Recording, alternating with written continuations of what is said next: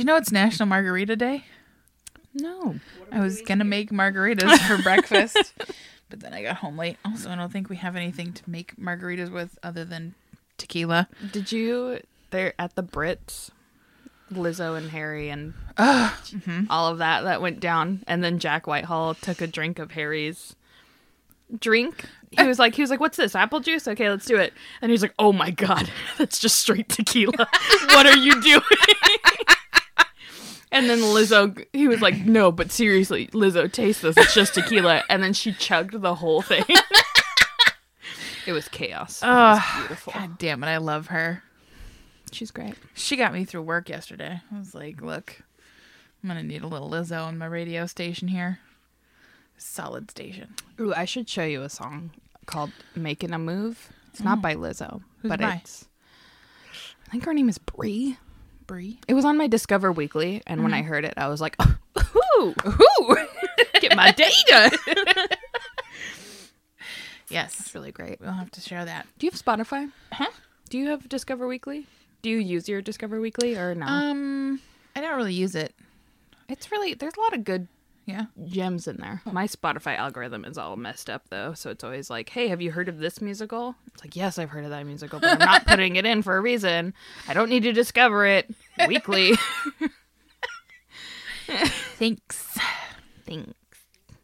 I feel like there were two things that we had to... I remember now. So we went to the gym this morning. We got up very early. And by really early, I mean like what time I usually get up to go to work.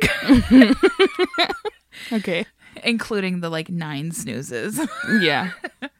So we're walking into the gym and Danny starts to laugh as we're like walking in the doors. I was like, what are you laughing at? And she goes, I just saw a bumper sticker that says, I trip over my wiener. But it was a dachshund. Oh my God. She was like, that's the best, like, my dick is too big joke I've ever heard. And she was like, and they had a bunch of other little dachshund stickers all over their car. She was like, but that one, gorgeous. So we had a good hearty laugh about tripping over wieners. Oh man. I want one for my car. I don't have a wiener dog. You just have a giant dick. Surprise! It's my huge wiener. Or you're just really into curing meats now. Yes. I see a bumper sticker almost once a week, I'll say. Okay. Downtown area. And it says rugby. Oh, what is it? God damn it. I always forget. It's like rugby is a social disaster or something. It's like a really strong take on rugby. Okay. And I don't know why. Oh my gosh. But I think about it all the time. And whenever I'm ready to talk about it, I always forget exactly what it says.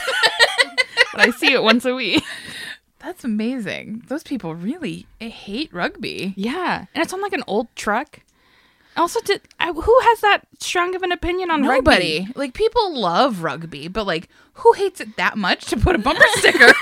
Right. Hello, everyone. Hello. Hi, we're here. This is That Broad's Got Moxie. It sure is. My name is Kiana. I'm Cassie. Danny's here in her adorable fucking overalls. Very cute. Yeah. She didn't think she could pull them off. And But yet here she is. Here she is. Cute as a button. Mm-hmm. Oh, man. All right. This is the second episode.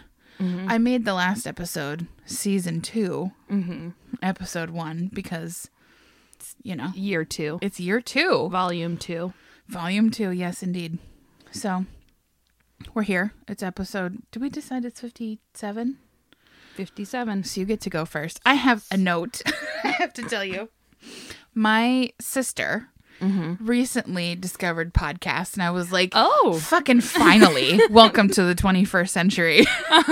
Listen to our podcast. So she's bounced around and listened to a bunch of them, and she thinks it's the funniest fucking thing that it's like this running gag that every other episode I'm like, fine, you get to go first.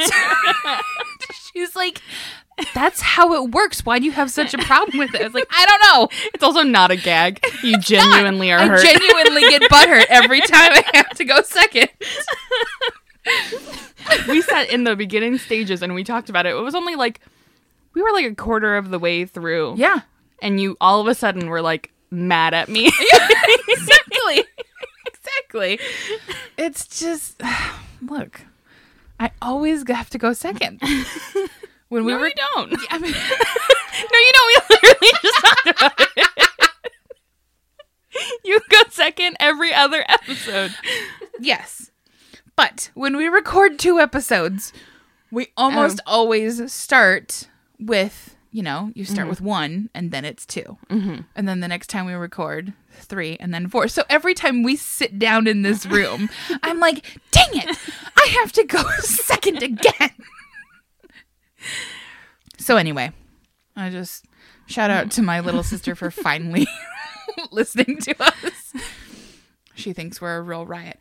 Also, she thinks it's hysterical that Sage is your nemesis. I believe she said her favorite one was when you were talking about, it was somebody recently had a child named Basil. Mm-hmm. And then you were like, that's my favorite herb name. Fuck you, Sage. So one time recently, I was like, Sage, because I was in the wrong. We were arguing because we do all the time because I start arguments. But I was in the wrong. So I was like, Sage, I respect your opinion. And he was like, oh my God, I've never heard that ever in my life from you. And I never thought I would. You're like, oh, man. I get it. It's so good. Okay. Anyway, back to business. Who are you doing today? Surprise. I'm doing somebody else named Mary. 3 in a row? Yeah. And it was an accident. I was halfway through this and was like, oh my fucking God. I looked at my other notes and I was like, it's another Mary. It's another Mary. That's exciting. That's 3 in a row. And so now I just might exclusively cover Marys. I think I'm on a roll. All right, Mary. This Mary's name is Mary 2X Early. Oh, okay. Yes. So sources today are the Canadian Encyclopedia.ca. Oh, Authentic. Authentic Canadian information. hot damn. A Historica Canada video on YouTube called Women in Canadian History, Mary 2X Early. An article called Mary 2X Early, Crusader for Equal Rights for Aboriginal Women by Wayne Brown. And ClarissaPeterson.com, where Clarissa named Mary 2X Early Badass Woman number 2. Just like that. Solid. Okay. Thanks, Clarissa. And Wayne, I guess. Way to go. Yeah. So before I begin, I'm going to be saying Indian a lot, but specifically the language used in legislation that I'm going to be referring to. Gotcha. But know that it's entirely about Indigenous and Aboriginal women. Okay. So that's just, I tried to cut it out, but then it didn't really work that well, especially when it's the name. Yeah. Yeah. I'm going to be talking about the Indian Act. Okay, exactly. And I can't not say that. Also, if you still call Native people Indians, just grow up. For real. That's what I decided. Solid. Because it's just wrong. Yeah, absolutely. Columbus was wrong about a lot of things. He sure was. Including, but not limited to, thinking he was in India. Idiot. Fucking dumbass. Did you know? This is just a fun fact. Okay. This is not about Mary. In Portland, we have the Columbia River. Mm-hmm. And you'd think it's named after Columbus, but it's not. It's named after a boat called the Columbia. Oh. But the boat was named after Columbus. But there's some degree of separation there. What a fun fact. Thank you. No problem. So, Mary. Mary Tuax was born on the Mohawk Reserve of Ganawagi, which is close to Montreal in Canada. Okay. And I know how to pronounce it because the video. Nice. But I would not have thought it was that. It's spelt Kahnawake. I don't want to brag, But you knew? maybe would have guessed. Look, I grew up in South Dakota, and also like Wisconsin, where everything is called like Magwanago and Waukesha. Yeah. Things like that. So Yeah. it's like, okay, I get it. That's true. I just read it and was like, okay, it's Kanawaki, or like, and then I watched the video and was like, whoa, that's not, I don't understand how anything works ever. Perfect. But that's okay. Mm-hmm. As a child, Mary lived with her mother, who was an Oneida teacher, healer, and nurse. Her mother's work meant that Mary grew up in an environment where she was often close to vulnerable community members. And most of her childhood was spent on the Ganawagi Reserve until her mother's work took them to North Dakota. Oh. Speaking of the Dakotas. God, it's real boring there. Well, it was real sad for Mary because in North Dakota, tragedy struck. Shit. And Mary's mother died due to the Spanish influenza while caring for students who also had succumbed to the illness. Now orphaned at age 10, Mary moved in with her grandfather back on the reserve. When Mary turned 18, she did what people at that age dream to do and moved out of there to good old New York City. New York City? Exactly. She settled in Brooklyn, New York, where there was a dense population of Mohawks, earning the neighborhood the title of Little Ganawagi. Oh, that's so interesting. I never have heard that or would have guessed that. Yeah. I like that. But it was specifically in the 1920s, so I don't know adjacent if it's to Little Italy. Yeah. Maybe. I don't know. I don't know. It's not. We not said at that all. was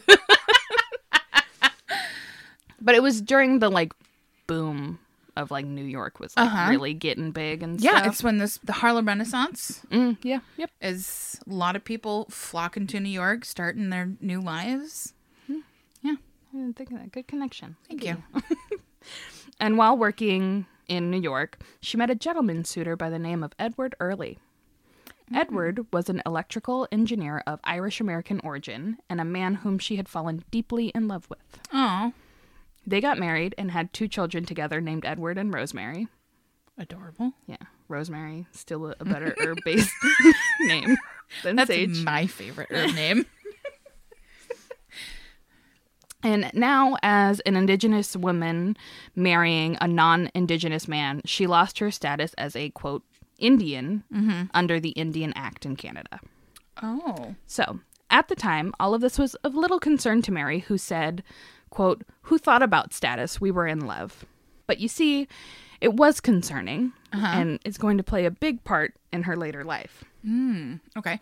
Under the Indian Act, status Indian women who married out, Okay. all terminology from this, could no longer live on the reserve, own land there, participate in the band's political life, vote in its elections, or be buried there. Oh my gosh. Also, any children that were had in these marriages could not hold, quote, Indian status. What? So by marrying a non-Indigenous person, Yeah. you were basically forfeiting all of your rights as an Indigenous woman. And all of your heritage. Yes. Like, they're like, all right, you decided to leave, bye forever. Right. That's crazy. All bad. And it gets worse. So, status Indian men who married out could still pass down their status to their wives and children. Ugh. But status Indian women could not.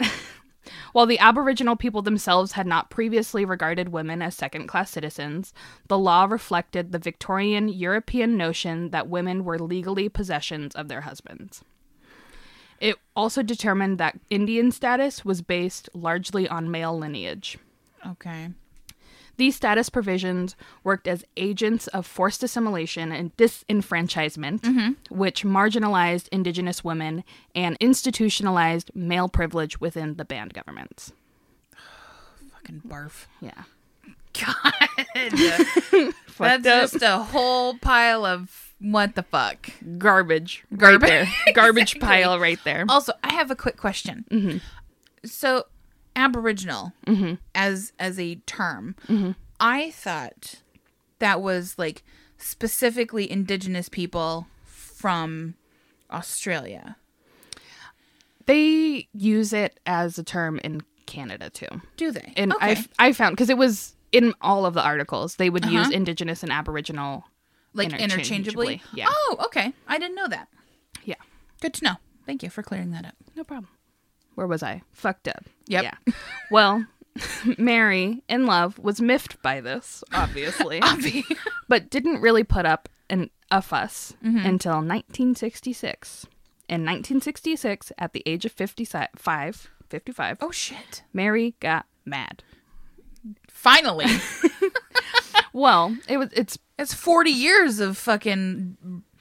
It's been brewing. Yeah. And there had been women before Mary who were like, hey, this is fucked up. Yeah. I love that you went, hey, this is fucked up. Way back here. Well, because they weren't allowed in. Exactly. To like they're on the other side of a barrier of some sort. So they had to yell over the patriarchy, and it was so quiet. It was just a little whisper. I had to really express that. I liked it. So, a friend of hers who had married out and lost her status died in Mary's arms. The official cause of death was a heart attack, but Mary believed it was caused by the stress she suffered after she was ordered to leave the reserve and sell her family's house because she was no longer considered an Indigenous woman. And to make matters worse, her friend, after her death, was not allowed to be buried with the rest of her family. That's so on the sad. reserve. Yeah. Like, all of this is terrible.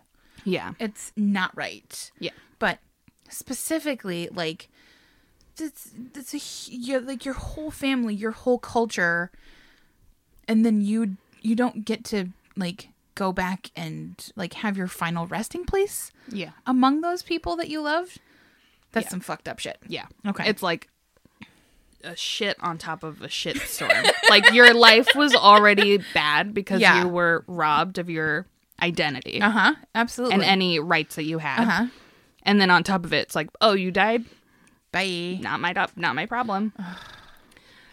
So, less than a year after this, Mary founded a provincial organization called Equal Rights for Indian Women and began fighting for the recognition of Indigenous women's rights. Good for her. She mobilized a series of speaking and writing campaigns to raise the profile of abuses faced by women who had been denied status, treaty, and property rights under the Indian Act. She often faced opposition from First Nation male leaders who feared that the marriage of Indian women to non-Indigenous men would lead to the assimilation and erosion of Aboriginal autonomy. Okay. So essentially they're like, we don't want non-Indigenous people coming in and trying to change everything. For women only, because men could still... Oh, that's right. Marry out. Oh, fuck that guy. It's not a good argument. Like, there's just a whole lot of patriarchy at work. Yeah. On the face of it, you're like, oh, they're worried about the survival of their culture. But they're not. At the end of it, they're allowed to do stuff, but women aren't allowed to do stuff. And that's bullshit. That is real bullshit. And then they also argued, these men, that the cost of extending Indian status to thousands of deregistered First Nation women and their children would be too high. Which is like, maybe you shouldn't have deregistered them in the first place. Exactly. You want to avoid those costs. Ever think about that? And to be clear, this is just a lot of male. Yeah. This is a male issue. Exactly. It's not just First Nations people versus, women. It was who had a hand in that? The colonizers. I just want that to be clear. Yeah. Well, these were the bullshit excuses that they were putting forth. And Mary was like, nah. And so she just kept writing and speaking and encouraged other women to start writing and speaking out. And as a direct result, the Royal Commission on the Status of Women in Canada began a hearing on the issue. Oh.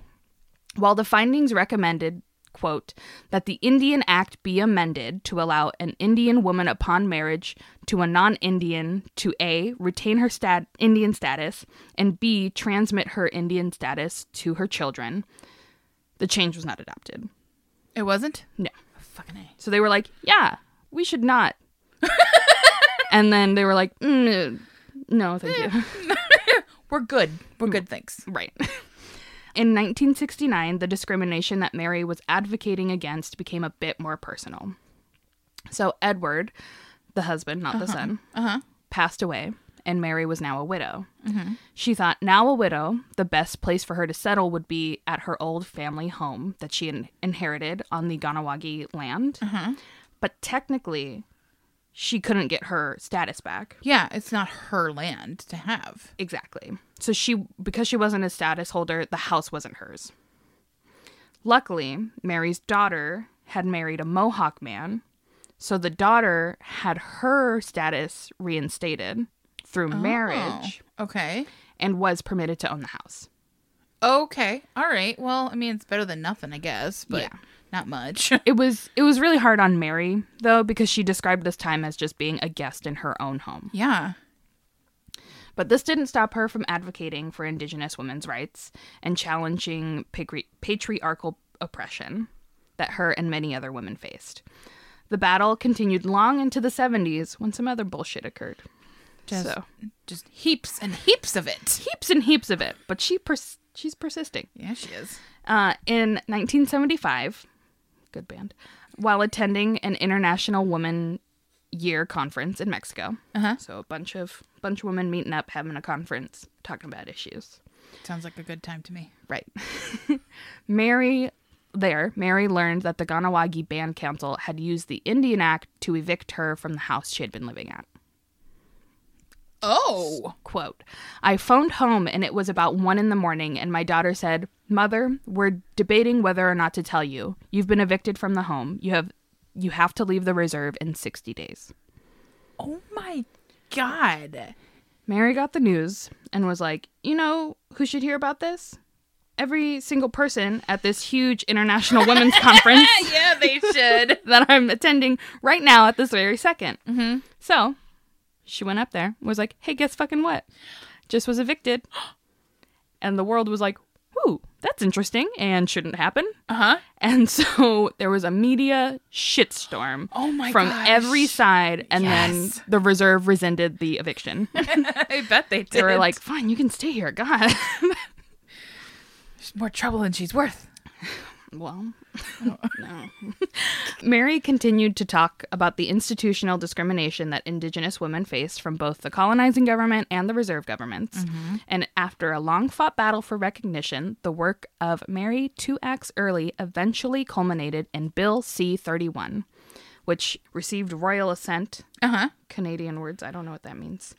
On June 28th, 1985. Basically, the royals in Canada, which is just Queen Elizabeth, probably was just like, good. They were like, okay. Sounds good. Bill C-31. Passes. Way to go. Nice. That's exciting. Yeah. It only took her fucking 20 years. 20 years. Yeah. On top of stewing for 40. Yes. Jesus Christ. Yeah. So Bill C-31 amended the Indian Act to outline a process of reinstatement for some, that's a big one, some Indigenous women who had lost their status. So 1 week after it passed, a ceremony in Toronto was held, and she was presented with written confirmation that reinstated her status. The Minister of Indian Affairs and Northern Development, David Crombie, said, quote, I could find no greater tribute to your long years of work than to let history record that you are the first person to have their rights restored under the new legislation. Mary, who was now 73, said of the moment, quote, now I'll have legal rights again. After all these years, I'll be legally entitled to live on the reserve, to own my property, die, and be buried with my own people. Which is very nice. Her efforts benefited about 16,000 women and 46,000 first-generation descendants whose Indian status was reinstated. Oh, yay! Good, happy ending. Almost. 1 second. God damn it. We're going to go down one more time and go back up. It's a roller coaster of life. So the 1985 amendments to the Indian Act did not go unchallenged, and some bans refused to reinstate the expelled women. So for Mary, there was still work to be done. In December 1993, 83-year-old Mary served as a witness for the Native Council of Canada to testify about the hardships of women expelled from their homes. One of her most striking points was the Ganawagi Reserve had 3 graveyards. One for Catholics, one for Protestants, and one for dogs. While dogs could be buried on the reserve, if you were a Mohawk woman who had married a non-Indian, you had to be buried outside the community. I can't fucking deal with that. Yeah. What the fuck? Catholics, Protestants, and dogs, but not you? Yeah. What? Yeah. What? Oh my god. But after she was a very powerful speaker. Mm-hmm. And after this, the court concluded that, yeah, that's fucked up. Yeah. And so the Canadian government ultimately had the say in determining band membership and further enforced Bill C-31 against the band government's wishes. Which, to be absolutely clear, would not have been an issue in the first place if the colonizing government had not introduced this patriarchal oppression to the indigenous group in the first place. Yeah. But then they took it and ran with it. Yeah, exactly. God damn it. And then I put in quotes, maybe rant here. Maybe rant. Because, and maybe I will. Maybe I'll do a little rant. All right. Here we go. I think American exceptionalism is an issue that we all have in the U.S. and also just Western exceptionalism. Yep. As in sort of like, look at that country doing a bad thing to women. Sure. That look at, they're barbaric. Like that's the wording that's used. But we need to remember that the West enforced that onto a lot of these countries in a way that was like, do this or die. Yeah. And so the reason why they're still recovering from that and trying to move towards what their cultures used to be is because we put it there in the first place. Exactly. So we've really got to check our fucking privilege and realize that there are a lot of issues that are deeper than just demonizing a whole group of people when we're ignoring historical context. Amen. That's my maybe rant. I like your maybe rant. That was excellent. Thank you. So, Mary died of respiratory failure August 21st, 1996 in Ganawagi at the age of 84. Wow. Long life and pretty much a natural death. She had been hospitalized since February of that year after several years of failing health, which is even more impressive to think about when just 3 years prior she had gone in front to do a hearing and got the more rights Absolutely. for women. You know, great. So, about 200 mourners gathered at an old church on the Ganawagi Mohawk Reserve, and when it was time for her to be buried, there was no question about where she would rest. As she had always wished, she was buried in the Ganawagi Mohawk Reserve as a status Mohawk woman. Oh, yay. And that's Mary. So good. Oh my gosh. What a lovely story. God, that's a bad bitch right there. Right. I read in one place that she's considered the grandmother of Indigenous feminism in Canada. But then I couldn't find it again when I tried putting it in. But she's great. Yeah. She's great. I hadn't heard of her previously. But yeah. Also, when you said her name, Mary 2 acts early, I for sure thought we were going serial killer. And then I was like, nope, I'm wrong. I'm wrong. The second you heard me say equal rights for Aboriginal women, you were like, oh, 2X, yeah. Yeah, exactly. Especially sense. because I went to school with, oh gosh, his name was, I don't remember his first name, but his last name was Kills 100. Ooh. And so I was always like, oh, that's a good name. It's very intimidating. So got a lot of power. There was no name. quotes on 2 acts. It's Yeah. not her, like, Nickname. code that she name. earned. Exactly. At every hearing, she carried 2 axes. She's amazing. That's really Yeah. incredible. She's great. What a good story. Yeah. Love that. We're going to take a hard left. Oh, boy. And we're just going to... My story is pretty wild. I'm Ooh, excited. I'm excited. I've is it? had to, like... Where are we? No, give me a teaser before you tell me in like 10 seconds. Where are we? We're in Kentucky. Oh. And we'll just say the South. Okay. Okay. Post-Civil War, Okay. but before Prohibition. Okay. Gibson Girl era. Yes. If you will. Yeah, if you will. All right. My sources, I used Wikipedia. I used this person's memoir, which I will mention later. A couple different, what are they called? Articles. Danny just rolled her eyes so Forgot hard the at word me. article. From ThoughtCo and Washington Post. Okay. Okay. Today I'm going to talk about Carrie A. Nation. You're going to like her. She's a real Spitfire. I vaguely... Okay, go ahead. It's coming. Go Okay. ahead.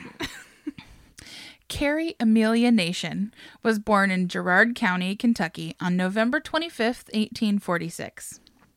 Her parents, George and Mary, had 7 children, Mary. of whom another one. So many Marys. Okay, so Carrie's the oldest of these 7 children. The family ran a plantation and owned slaves, Rough. which is real bad. However, they weren't wealthy and often experienced financial hardships. Maybe you should free your slaves. Exactly. I'm not a fan of her right now. Maybe we'll, No. maybe No, we'll turn around. Oh. Carrie's Go a ahead. grab bag. Go She's a ahead. grab bag. Go ahead. Her parents were not making great choices. Carrie's mother believed that the children should be raised by and with the family slaves. So little Carrie had a lot of exposure to the lives and beliefs of the family slaves. I don't know how I feel about that, but I thought it was interesting that, like, they had slaves, but were also, like, to their children, like, you guys should know what their lives are like.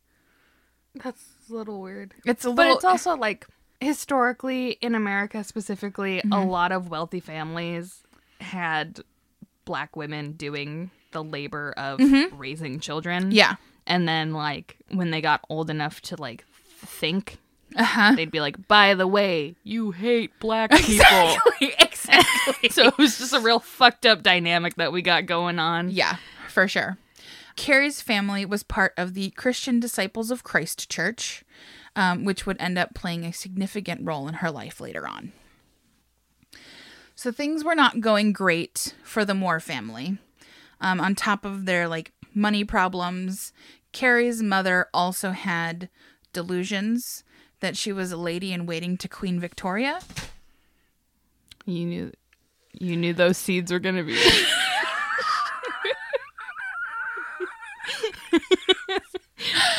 For anybody who cares to know what just happened, I had a stack of a bunch of packs of seeds. And Danny, before we even started recording, said, those are going to end up making noise while we're recording. And I just hit the whole thing and they all toppled over. And Danny gave me a look that said, are you fucking kidding me? Yeah. As per usual, Danny's always right. And it's always my fault. Last week I spit water all over her. Today I'm throwing seeds all over the place. Welcome to our lives. Okay, where was I? Oh yeah. Her mother thought she was a lady in waiting to Queen Victoria and eventually came to believe that she was in fact the Queen of England. Oh, interesting. Yeah. And because it's the 19th century and no one knows how to deal with mental illness, she was committed and lived the rest of her life in the Missouri Hospital for the Insane. I'm sure conditions were great there. Oh, yeah. A real top-notch place. Everybody had good treatment. I bet. There were no lobotomies. None. There were no neglects. Actually, in 1865, I don't think there were lobotomies yet. Oh, They, oh, I'm sorry. I'm sorry. I don't know when lobotomies were. Fucking sue me. Who knows when lobotomies were? Go along with it. oh, God. I'm sorry. Okay. Drag me on public radio. All right. I feel like Moving Bloomberg right along. in that debate.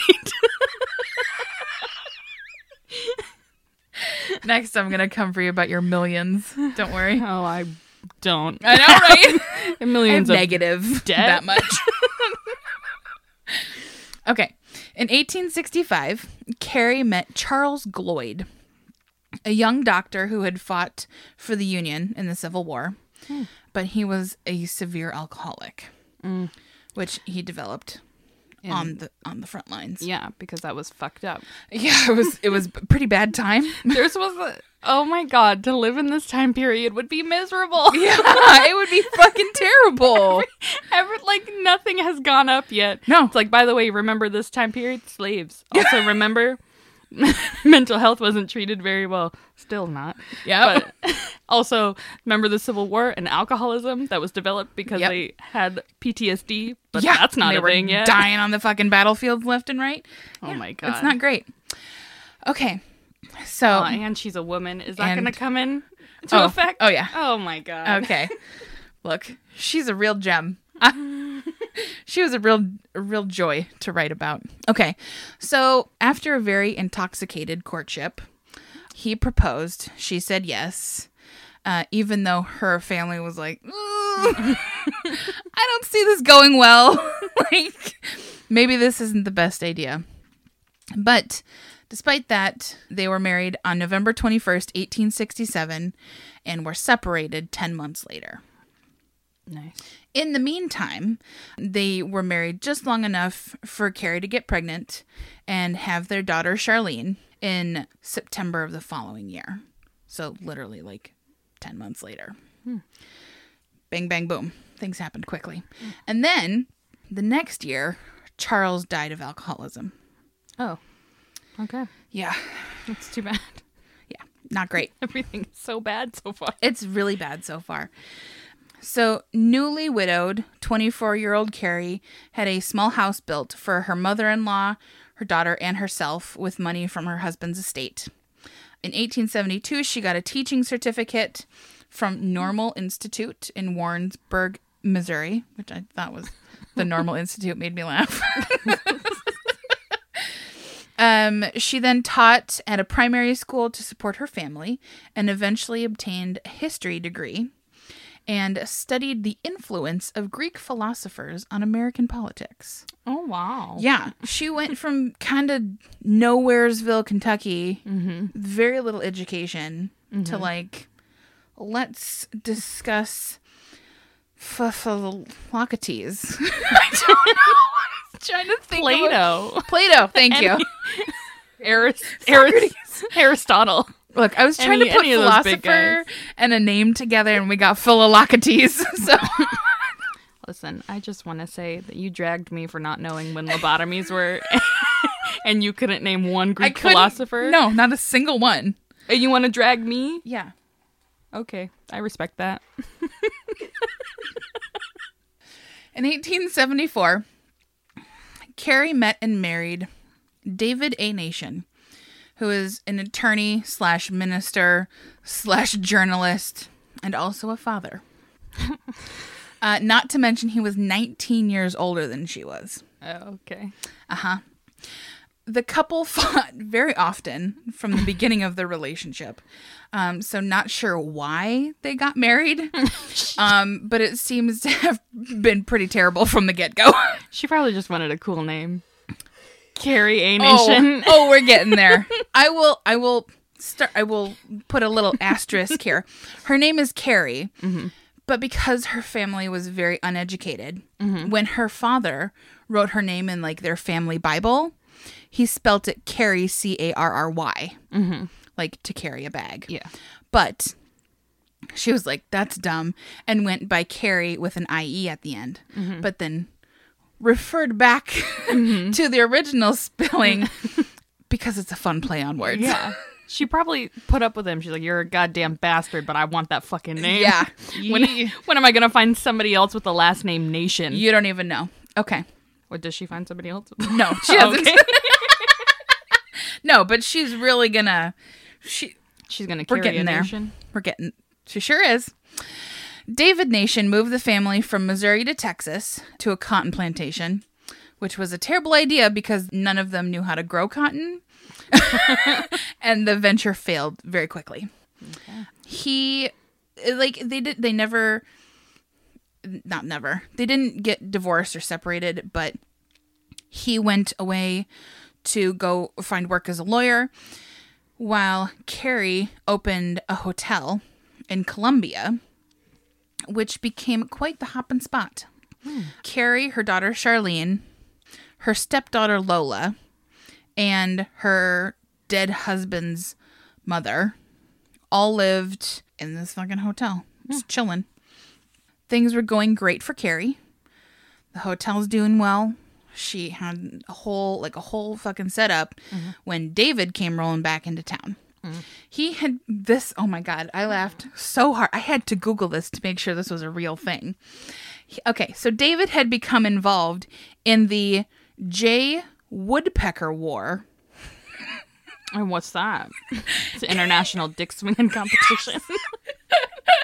Sure is. International. Dr. Bluebird was fucking involved in the Blue Jay. Dr. Blue Jay.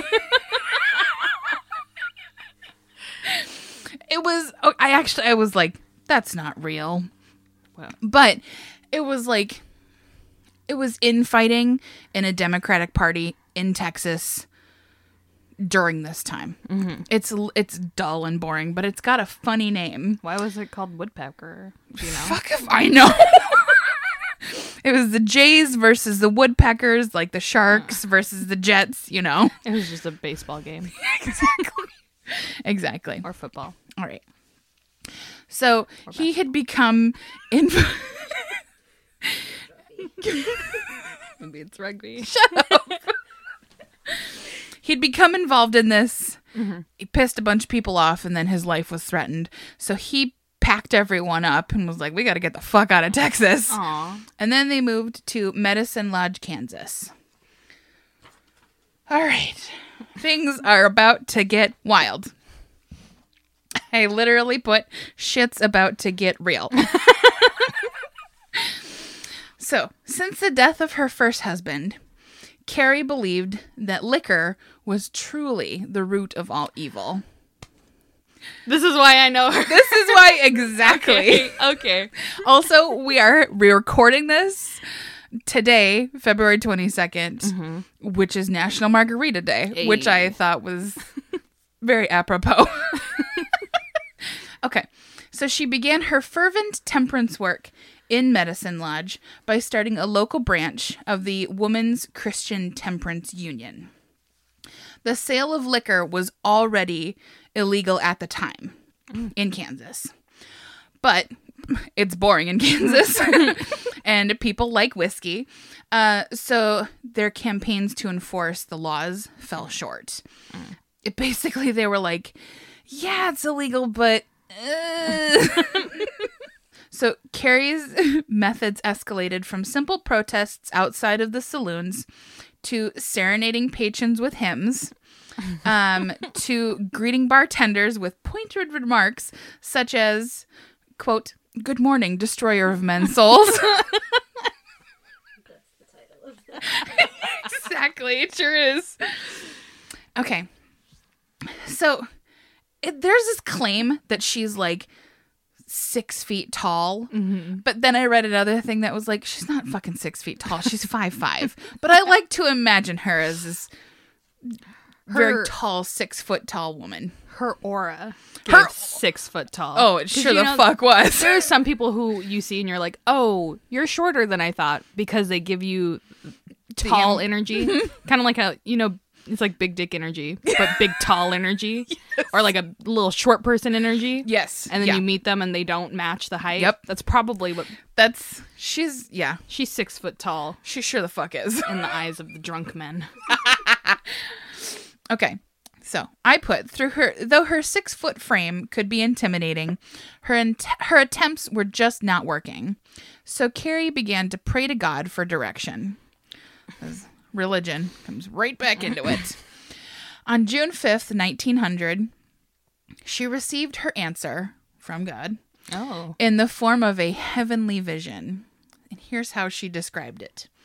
Quote, "The next morning I was awakened by a voice which seemed to be speaking in my heart these words, 'Go to Kiowa.' And my hands were lifted and thrown down, and the words, 'I'll stand by you.'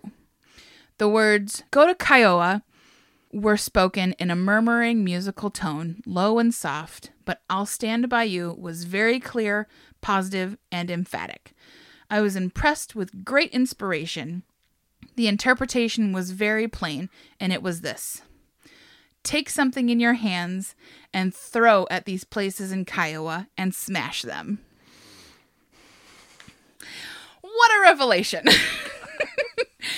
Carrie called her temperance squad and found several hefty rocks, which she called smashers. Mm-hmm.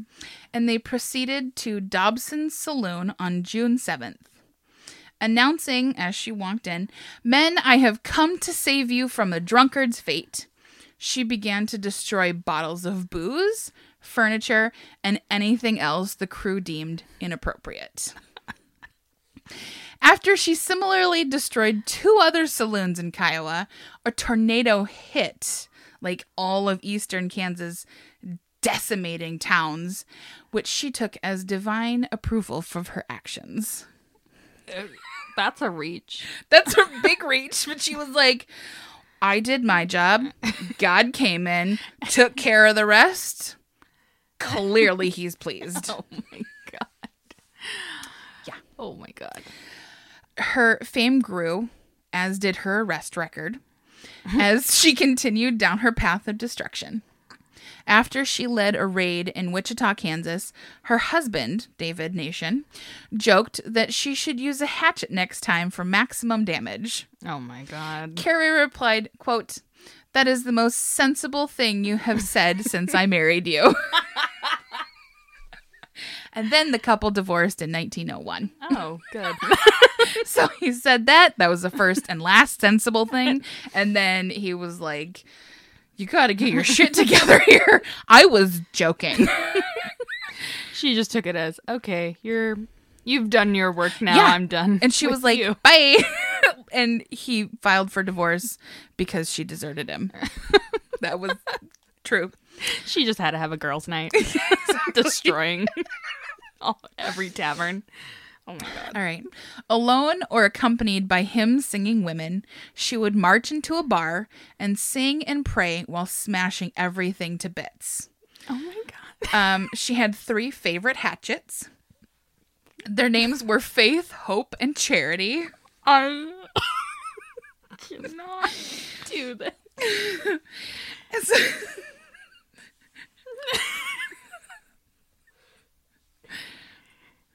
Are you fucking with me on this No, goddamn? I'm not.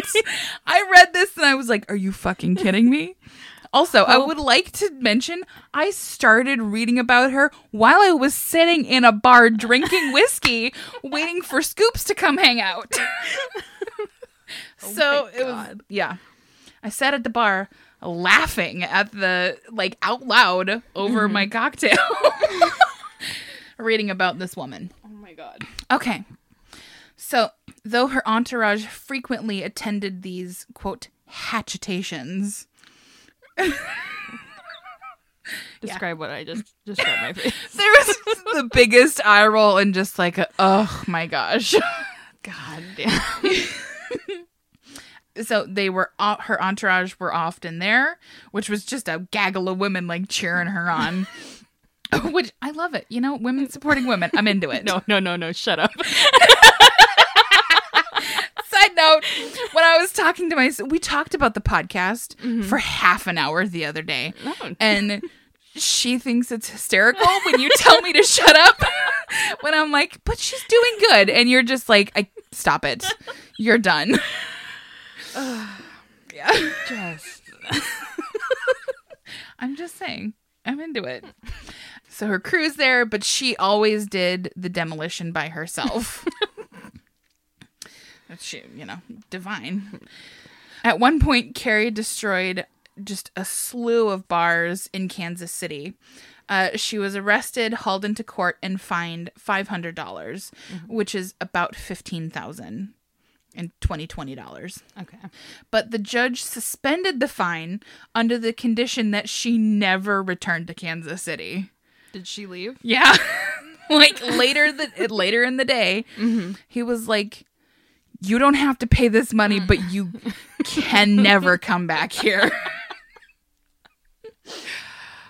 So between 1900 and 1910, she was arrested over 32 times, and she paid her jail fines from lecture tour fees, because obviously she took this show on the fucking road, Fucking God. and from sales of souvenir hatchets. Oh my God. Oh my God. Yep. I just for a second, I just want us to check her privilege. Because if she was a person of color, or She'd be dead. she would be murdered in the first place Yeah. when she just was having the smashers and she didn't have love, 100 charity, and God on her side. What She's was this little old woman walking into bars, hatchets in hand, and just starts smashing shit. Like, Yeah. what? Who? Also, you're arrested 32 times? 32. Stay. She didn't. Exactly. She never. I don't think she ever had to, like, serve any kind of actual time. That's preposterous. They were always like, come on, you owe the money. Also, you don't have to fix these fucking establishments that you've destroyed. Yeah. Also, I'm surprised she just wasn't, like, straight murdered. Right? Yeah. Yeah. Okay. Okay, let's keep going. Okay. Where am I? Okay. So, souvenir hatchets. That's where we are. God. So, I actually saw a picture of them. They're very fun. They're actually little, like, lapel pins. They were provided by a pharmacist from Topeka. And engraved on the handle of the hatchet, it says, "Death to Rum." They're so good. That sounds like a good pin, though. I want one real bad. Also, that's just how I feel about vodka after a night out. Death to vodka. Amen. Danny, out of nowhere, just pulled out 2 flasks. 2 flasks. Where the hell did that come from? Vegas. They were just sitting there because my life is in shambles. I got them at Target. Okay. They fit perfectly, one under each tit.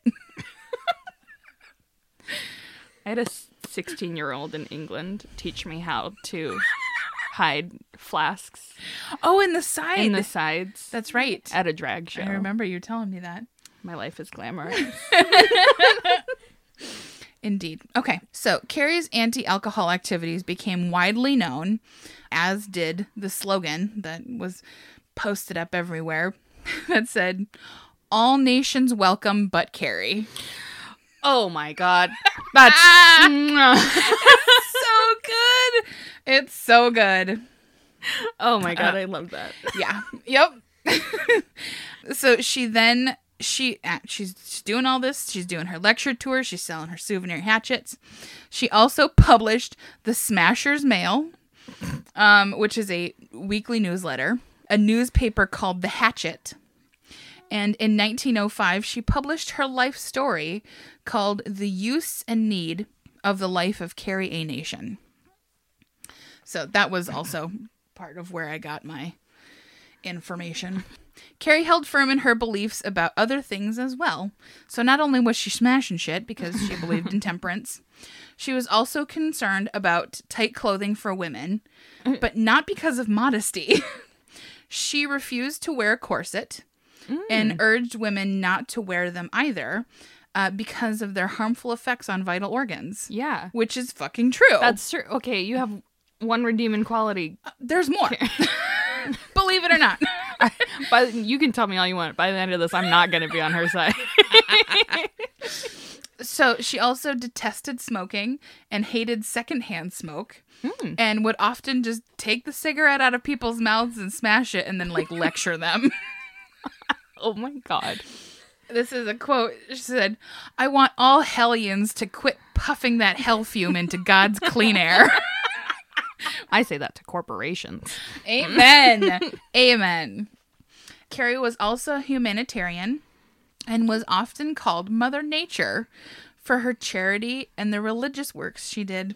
She's Mother Nature in the way that that tornado was. I'm sorry. She's a fucking whirlwind. She established a shelter for wives and children of alcoholics. Oh. She founded a sewing circle and medicine lodge to make clothing for the poor, as well as prepare meals for them on holidays. She fought for women's suffrage, conducted women's rights marches, and she led hundreds of women that were part of the Home Defenders Army to march in opposition to saloons. Okay. Mm-hmm. I will say that is a mixed bag of things, but I'm going to go ahead and say all of the bad just overshadow anything good about her. In January of 1910, Carrie entered a saloon in Montana, ready to start some shit. What year was this? 1910. I'm trying to think of when Mary Fields was around. Because that would be a duel that I'd like to watch. Oh my fucking God. Yeah, but she's real old at the time. So Mary Fields was old too. Not in 1910. I don't know. Years. I forget things right after I say them. But also, Mary had a gun. So. Carrie had 2 axes. And what? Mary. That's fair. That's fair. Okay. So, it's 1910. It's the middle of fucking winter in Montana. Not sure why she's going to Montana in the middle of winter. Sounds like a bad time to me. Mm-hmm. So she goes in. She's ready to start smashing shit up. However, the owner, a lady who was not about to see her bar get destroyed, took Carrie out back and gave her the business. AKA an ass whooping. Like, took her out. I want to hear about this one. She's defending her shit.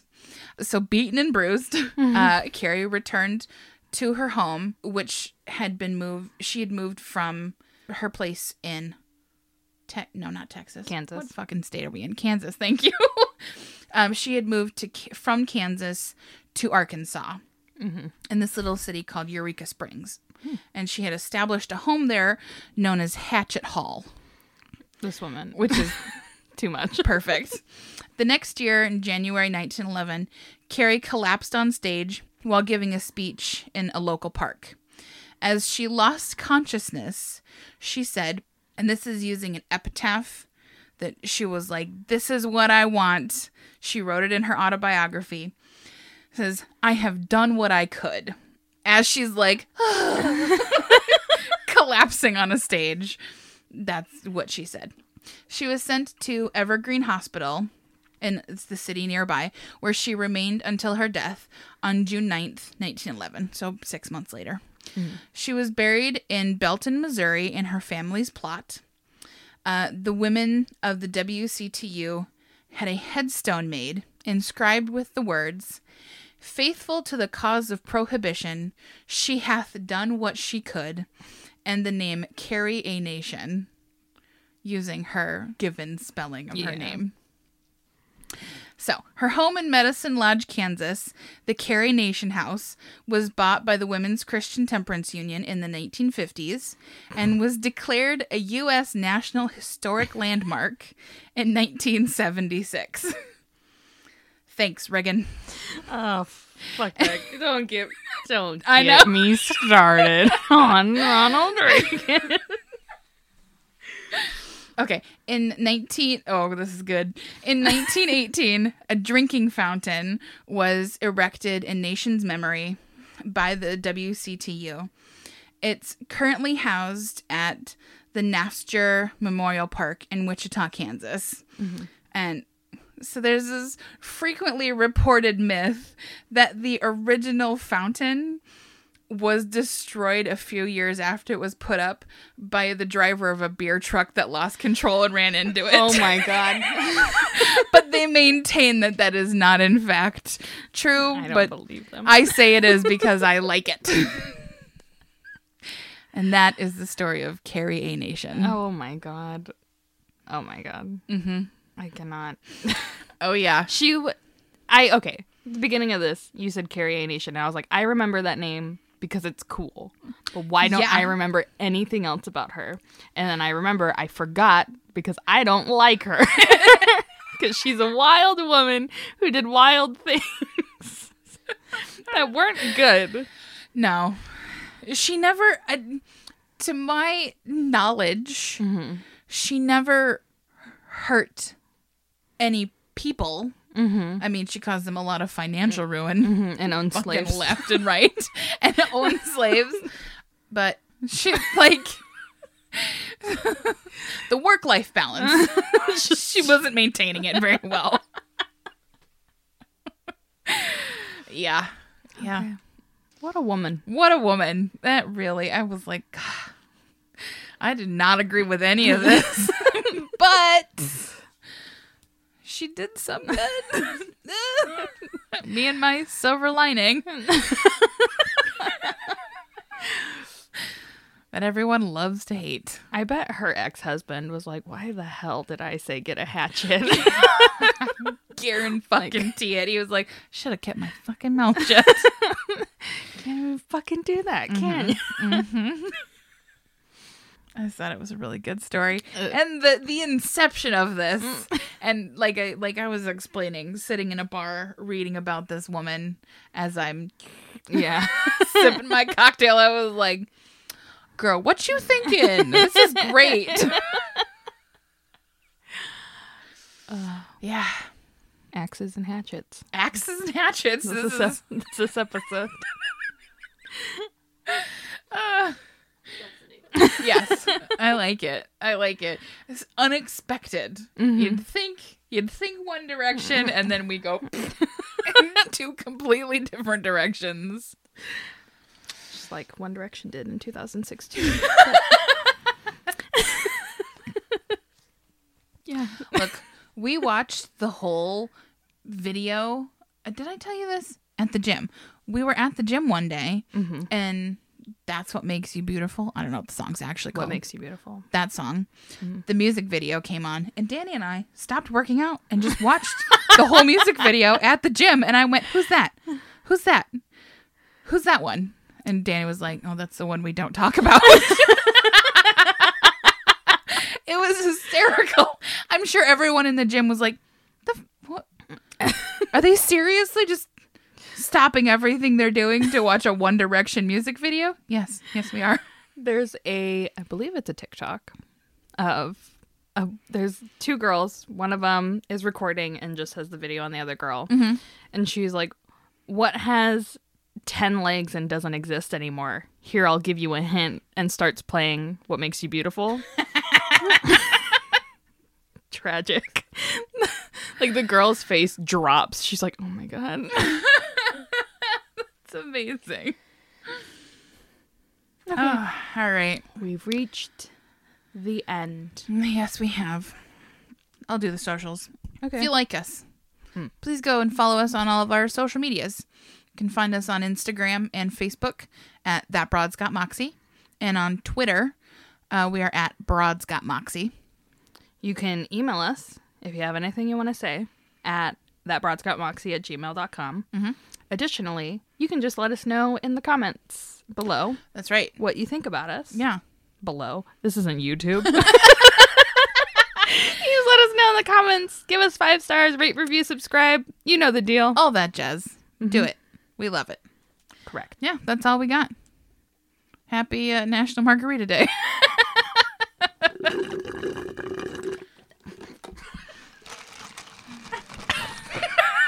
That's just for Danny. Bye. Bye. Music by Sage Krenning. Cover art by Vinny Navarrete. Produced and edited by Danielle Barsanti. Side effects of listening to this podcast may include excessive moxie, zero tolerance for the patriarchy, sass mouth, excessive sweating, tipsy tittering, desire to stick it to the metaphorical man, fear of cats, empowering women, clammy hands and feet, the inability to do math, lack of patience for the bullshit, thirst for knowledge, questioning the system, cravings for bougie chicken, vodka, and justice, and in some cases can cause death on hills.